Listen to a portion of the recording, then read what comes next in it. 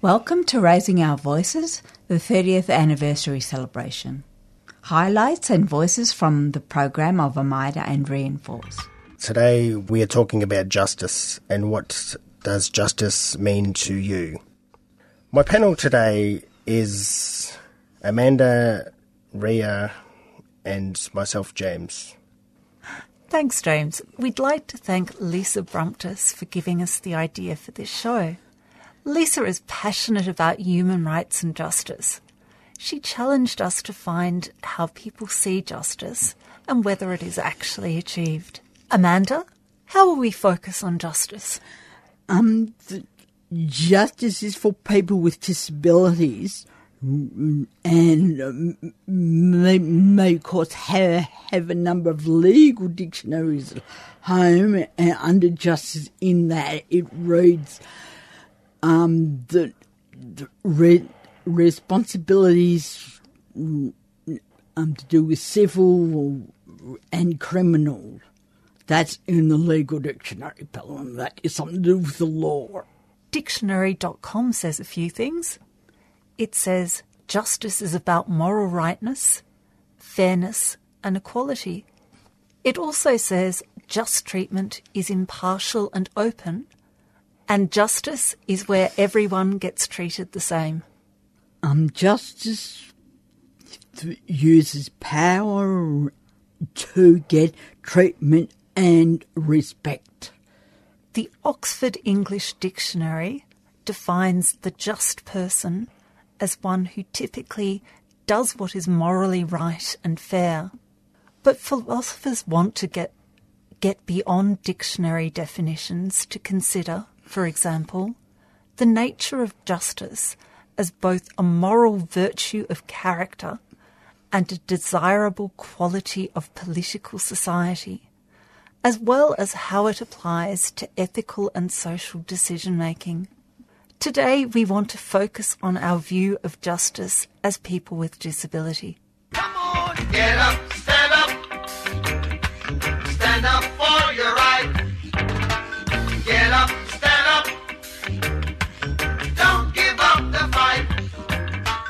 Get up, stand up. Helen, what does justice mean to you? Stand up for your right. It means to me that people are treated equally and with dignity, that everybody is given their status as a human being that has a right to be safe and to have shelter and to have interest in their lives and to live a safe and equal life. That's what justice means to me. Justice means to me it could be fairness to people with disability and people with guide dogs can get into a taxi with their dog, which is fair, and probably justice in the community and community access. Justice sometimes means following the laws, but can also, more broadly, it means doing what's right and what's fair. Following the laws and doing what's right and what's fair are not necessarily quite the same thing. Amanda, what does justice mean to you? It means to me that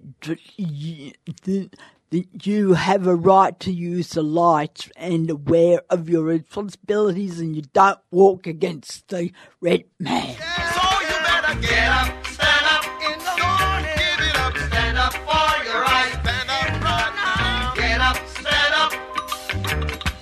Don't give up the fight. On today's show, we are bringing you highlights of the SARU 2012 conference in March. My name is Paul Ramcharan and I work at RMIT. We're in the Disability Advocacy and Self-Advocacy Working Together for Change session. I'm very privileged and honoured to be here today to support 5 people to speak about the links between disability advocacy and self-advocacy. The first thing to say is that the history of a lot of self-advocacy starts with groups that meet on a social basis, and it's about building connections. People can't speak up unless they have the confidence. They get the confidence through informal networks. They formalise into self-advocacy groups for a voice, and it's only through building capacity, building those networks, building those relationships that the voice becomes louder. When that voice becomes louder, people begin to see things in a different way, to see a common cause, to see a relevance in the actions that they take. And that moves over into different forms of formal advocacy and systemic advocacy. It also moves over into lobbying and campaigning. The system, then, is one which links together. None can do without the other, but the problem is that it's extraordinarily patchy. There is diversity across the state, and bedding those things in with a really good funding structure is very, very difficult. So we've got a hard task ahead of us here, but the examples show that it can be done and that people are networking to build those structures which will allow advocacy to flourish. So at this stage in the conversation, I'm going to hand over to Pauline Williams and Colin Hisco. Pauline is a disability advocate at Action for More Independence and Dignity in Accommodation, AMIDA, where she has been employed for 16 years. Her role has included systemic advocacy to achieve such goals as inclusion in law of residential rights for people with a disability living in shared supported accommodation. AMIDA also works in partnership with Reinforce, which you're about to hear about, on several projects, including Raising Our Voices radio show and the My House, My Home, My Rights project. AMIDA is also part of a consortium which runs the SARU, the Self-Advocacy Resource Unit. Colin Hisco, who I've known now for 6 years, is currently training officer at Reinforce. Reinforce is the longest-running self-advocacy group in Australia, and Colin is one of the founding members. So he's been involved for a long, long time and has a lot of experience. He's committed his life to fighting for the rights of people with a disability. Colin recently stepped down from being the president of Reinforce after 8 years in that position. He is passionate about improving the lives of people living in the community and in community residential units. And they've been working together and will now talk about that. Over to you. Thank you, Paul. I'm Pauline, and it's interesting to hear Rachel saying before that Reinforce had a lot to do with the beginnings of New Wave, because AMIDA's story is a little bit the same in that Reinforce had a lot to do with the beginnings of AMIDA. So the self-advocacy group Reinforce, which began, I think, about 30 years ago, one of the first issues that group of people identified was the problems of lack of appropriate housing and lack of rights in housing for people with a disability. And they held a conference, and out of that came the beginnings of the group that I work for, AMIDA. So along the way since then, AMIDA and Reinforce have sort of travelled together. We've travelled beside each other at times. We've come together and worked in partnership at times. And at times we've done our own thing. So we're independent groups. Even though Reinforce began AMIDA in a sense, it allowed AMIDA to be a separate group that did individual advocacy. We do systemic advocacy as well, and sometimes we come together on those kinds of campaigns. We support each other in our efforts to try and bring more justice to the lives of people with a disability. And I suppose it would be good for us to maybe give you some examples of that. So I'm going to hand it over to you, Colin, to talk about some of the projects where you've been involved in issues that perhaps we've piggybacked on, and sometimes we've been involved in issues that you've worked with us on as well. So can I hand it over to you, Colin? Good afternoon, everybody. My name's Colin Hisco, and like Paul just said, I am the training officer now at Reinforce Incorporated. Some of the projects that we've worked on is ownership of our own lives, the creative think tank, Know Your Rights training, and My House, My Home, My Rights in an Institution. The ownership of our own lives is where we wanted to find out about what people with intellectual disability were thinking and feeling about where they lived in the community residential unit and what they knew about advocacy. There are 2 reports. Unfortunately, I didn't bring them with me because, as you can see, I'm on sticks and I wouldn't have been able to carry them. But if you want a copy, you're welcome. Just ring us at the office, 9650 7855. There are 2 reports, and they're both called Ownership of Our Own Lives. One was by Peter Attrell, and the other one was by Nicky Estradio. They're fairly good reports. The Creative Think Tank came out of the Ownership of Our Own Lives, where, again, we wanted to know and find out information about basic human rights. And I wasn't convinced that people living in CRU knew what their rights were. And we wanted to try and create something and to make something around better practice within CRUs. And that was a project that was done with Amida and also with Michael, who's up the back there from the Act Resource Centre. My house, my home, my rights. I won't talk about much, but what I would like to say, and the reason I'm not going to talk about it much, is that I'm running a session at 2 o'clock in the Red Room, which is a plug for me. And if you want to know more, come to that session. But one thing I would like to say is that it is a training package that has been developed, again, by Michael from the Act Resource and with support from Amida. And there's 2 training manuals, one for residents in CRUs and the other one from staff in CRUs. Thanks, Colin. And I just wanted to explain that Amida, while we were pushing for more rights for people living in CRUs, what we were finding is that we couldn't actually get into the community residential units to talk to people and tell people about the changes to the law and about rights that they now had. And one of the real benefits of working with Reinforce has been that when they've been able to get their foot in that door, we've been able to follow behind them really quickly before it shuts. And that's been a great partnership. It's very difficult, as people here I'm sure know, to actually get to the people who are often the most vulnerable and the most likely to be having their rights abused. You're listening to Raising Our Voices 2012 to 2017, celebrating 30 years on air at 3CR Community Radio. My name is Nick. Reinforce is a self-advocacy group. Help produce this program, Raising Our Voices. Hello, my name is James, and I am interviewing Brenda all about Ross House. Hello, Brenda. Hi, James. I've been at Ross House for about 8 years. I'm employed by the Australian Federation of Disability Organisations. They're a peak umbrella organisation that is managed by people with disabilities, and most of their work is around advocating to governments about what people with disabilities want. Going up. It's really important that we had a meeting space and an office space that was accessible for a lot of people with disabilities, not just about physical access, but also things like being close to public transport and other services that are important, and make it easy for people to be able to engage with our organisation.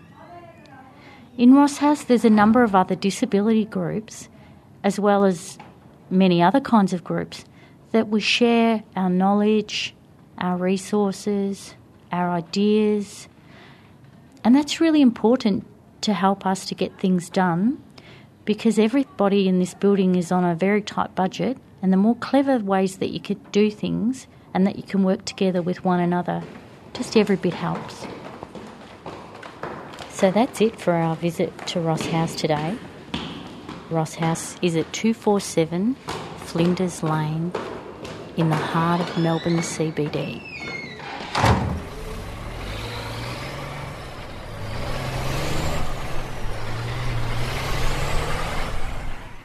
Raising Our Voices on 3CR. I'm Tim. Today we are talking to Sue Smith from the Self-Advocacy Resource Unit. We are also call it the SARU. Hello, Sue. Hi, Tim. Sue, can you tell us what the SARU is? The SARU is, as you said, the Self-Advocacy Resource Unit, and we're funded to support self-advocacy groups. So there's two sorts of self-advocacy that's talked about, particularly around people with a disability having their say, having a voice at the table, having input into policy and decision-making. There's individual self-advocacy where someone speaks up for themselves and expresses what they want to need. And there's group self-advocacy where people come together to form a self-advocacy group. And self-advocacy groups is the self-advocacy that the SARU supports. And self-advocacy groups, the definition we say, are run by and for people with disabilities who have joined together to have their voices heard and to make sure they've got the same rights, choices and opportunities as anyone else. And it's really evolved out of the civil rights movements, and it is a movement. Often it's all around the world, and it's called the self-advocacy movement. And the SARU's job is to resource and support and self-advocacy groups in Victoria in the ways that they want us to do. So that might be they might want help with strategic planning, they might want help making resources, they might want help to have training and learn to do things like public speaking, they might want information so to help them to do their work. So whatever they want from us is what we develop, and we also help new groups to start, and we do resourcing and support networking. Why does self-advocacy matter? That's a great question, and I'm going to start with why I learnt why it matters to me personally, and then why I think it matters more and more every year. Years ago, I was involved in self-advocacy for people who lived in an institution, so supporting groups run by and for people who were living in an institution. And it was the time when the whole thing came about closing institutions. And every week, it was a huge issue in the media. Every week there'd be letters to the editors, and there'd be letters to the editors from families a lot of times saying why they shouldn't close. And there were letters to the editor from advocates saying why it should close. And what was missing in that was actually the voice of people who lived there. And one of the things we did was a survey of 100 people living in the institution, and of that 100, 98 wanted to leave. So people were saying a lot of things about how people might feel where they left or whether they were going to be traumatised, but no one actually heard the voice of the people living there who were going, we know there's a better world out there and we want it and we can't wait to leave. So to me, that just says why self-advocacy is important, that the people that the decisions affect are the ones that have the say, not everybody else in the mix. And it's just so important that people have a say. And one of the things I know that Colin Hisco from Reinforce, one of the self-advocacy groups, says it's not just about being listened to, it's about being heard and about what we say being acted on. And so it's really important, and self-advocacy matters, that people, that saying of nothing about us without us, that people with disabilities should be involved in all levels of the community, from decision-making right up to the development of policy, because they're the people that it affects. And for me, that's why self-advocacy matters. And groups matter because it gives people a stronger voice. This year is the 30th anniversary of the show, which is symbolised with the pearl, the power of a show. Today we're talking about the perils and great things about public transport. Mm-hmm. And it was an interesting journey to get here today, wasn't it? Oh, yes, it was. Definitely. It was. Gotta love trams. Gotta love it. And yeah, they were sensational trams. Actually, they actually were. We should give them 10 points for stuffing up. So. Yeah, they stuffed up mightily, didn't they? Yeah, they. But there was a good save at the end there. We had very helpful staff on the platform that helped us get on when all the other customers weren't prepared to wait for us. What happened is there's already been delays, right? And then one of the trams turned up that luckily wasn't our tram. And then its front door got jammed. So everybody who just got on was getting off. And then finally they fix it, right, because they can't go with the door jammed.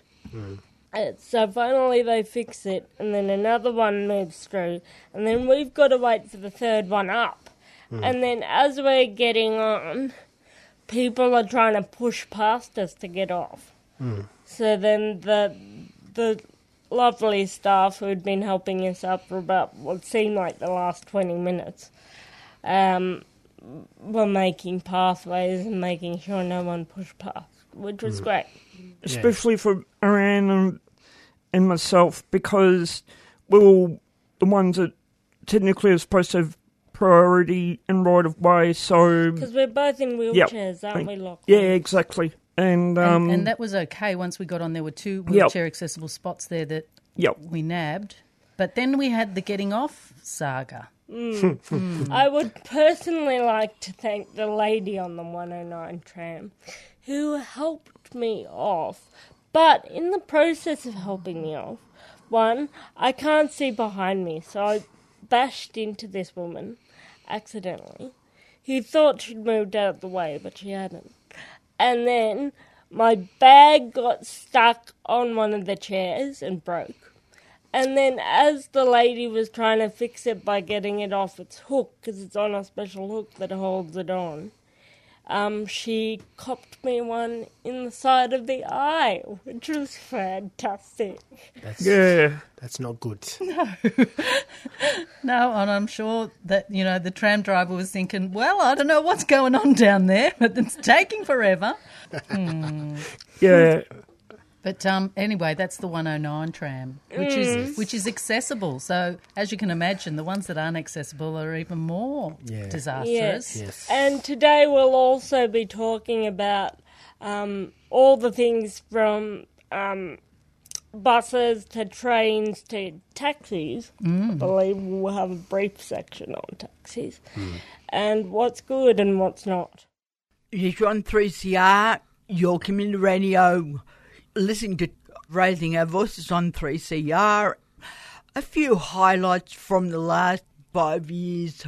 Okay, welcome to Raising Our Voices. It's a very good show and all the people should listen to it. It's a great theme and it's all about football. Hi, Susan. Hello. If there was one thing that you could say, Susan, about inclusion of people with disabilities in the footy as fans, what would it be? I say get all football stadiums or like the Melbourne Cricket Ground wheelchair accessible fully. Now, I would have thought they were fully. Are you telling me they're not? No, they're not. Not even Etihad, which is newly built, is not fully wheelchair accessible. So there are parts of the ground you can't get to, is that it? Yeah, I think you can if you go on a tour. They can take you around the back, but you can't get down to where the cheer squad sit for each team. So that means you can't be a member of the cheer squad and participate when they're cheering? Well, you can, but you've got to sit right at the back behind all the drunks, so you really, you're wasting that money that you paid on the cheer squad because you're not in the cheer squad. I mean, you can pay for it if you like, but you're not in it because you're way back up almost where the public are getting to sit. So you can be a member, you can sit in the member stand, but you don't get much for your money if you ask me. What do you think, anything that needs to be improved about access for people with disability at the grounds? Have you noticed anything you think they need to change? At the moment, Travel's Aid also going to sit. If Travel's Aid talk to me about getting people more accessible for getting my MCG, and it had by something that my MCG going to be the first thing, and also for my tennis center could be a special baggage service for people with disabled people. Okay, so Traveller's Aid, that service is going to do some work to make the MCG more accessible and possibly the tennis centres. Yes. Today's show's about the football, and I believe that you're a fan of Collingwood, is it? Yes, one night. One. Yes. So you've been a fan of AFL for a long while, but now you're actually helping with local footy. Football, yeah. I do barbecue, do the breakfast for the under-19s, and I do the sausages and that for the seniors and reserves. And about 1 o'clock someone else takes over, and then I just relax and watch the football. So you're obviously a big, a really important part of the local footy now. Yep, I help out, and they enjoy myself, and I got a membership for it, and go to most of the games and away games too. Happy anniversary Raising Our Voices. Australian Federation of Disability Organisations, while its main role is around disability advocacy in Australia, one of the things that we feel is important is about supporting people with disabilities internationally. Australian Federation of Disability Organisations is a member of Disabled Persons International, and we get involved with supporting groups in developing countries. One of the things that we did recently was applied to AusAid to bring a group of people from Kiribati to Australia. Kiribati is just a small coral atoll in the South Pacific, and their main way of communicating their message in their country is via music and drama. Mm-hmm. And we put together a 4-week program for them to learn extra skills in Australia. They actually came here to 3CR and learnt about radio production, which they're very excited about, and have gone home, I've heard, and have been editing bits of audio and visual recordings that they've made.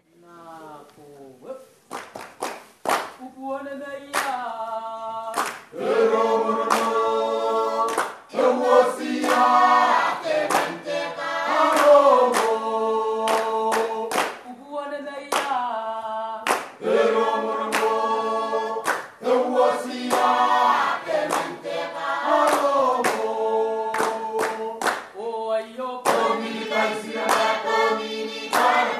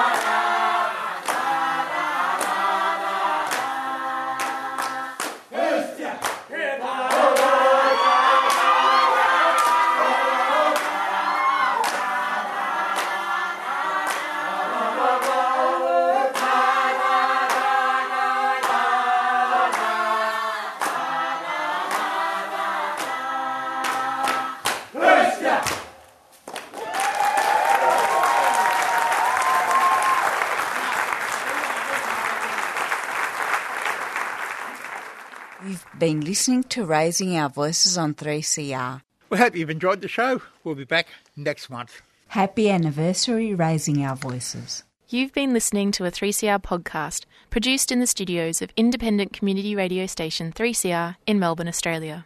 For more information, go to allthews.3cr.org.au.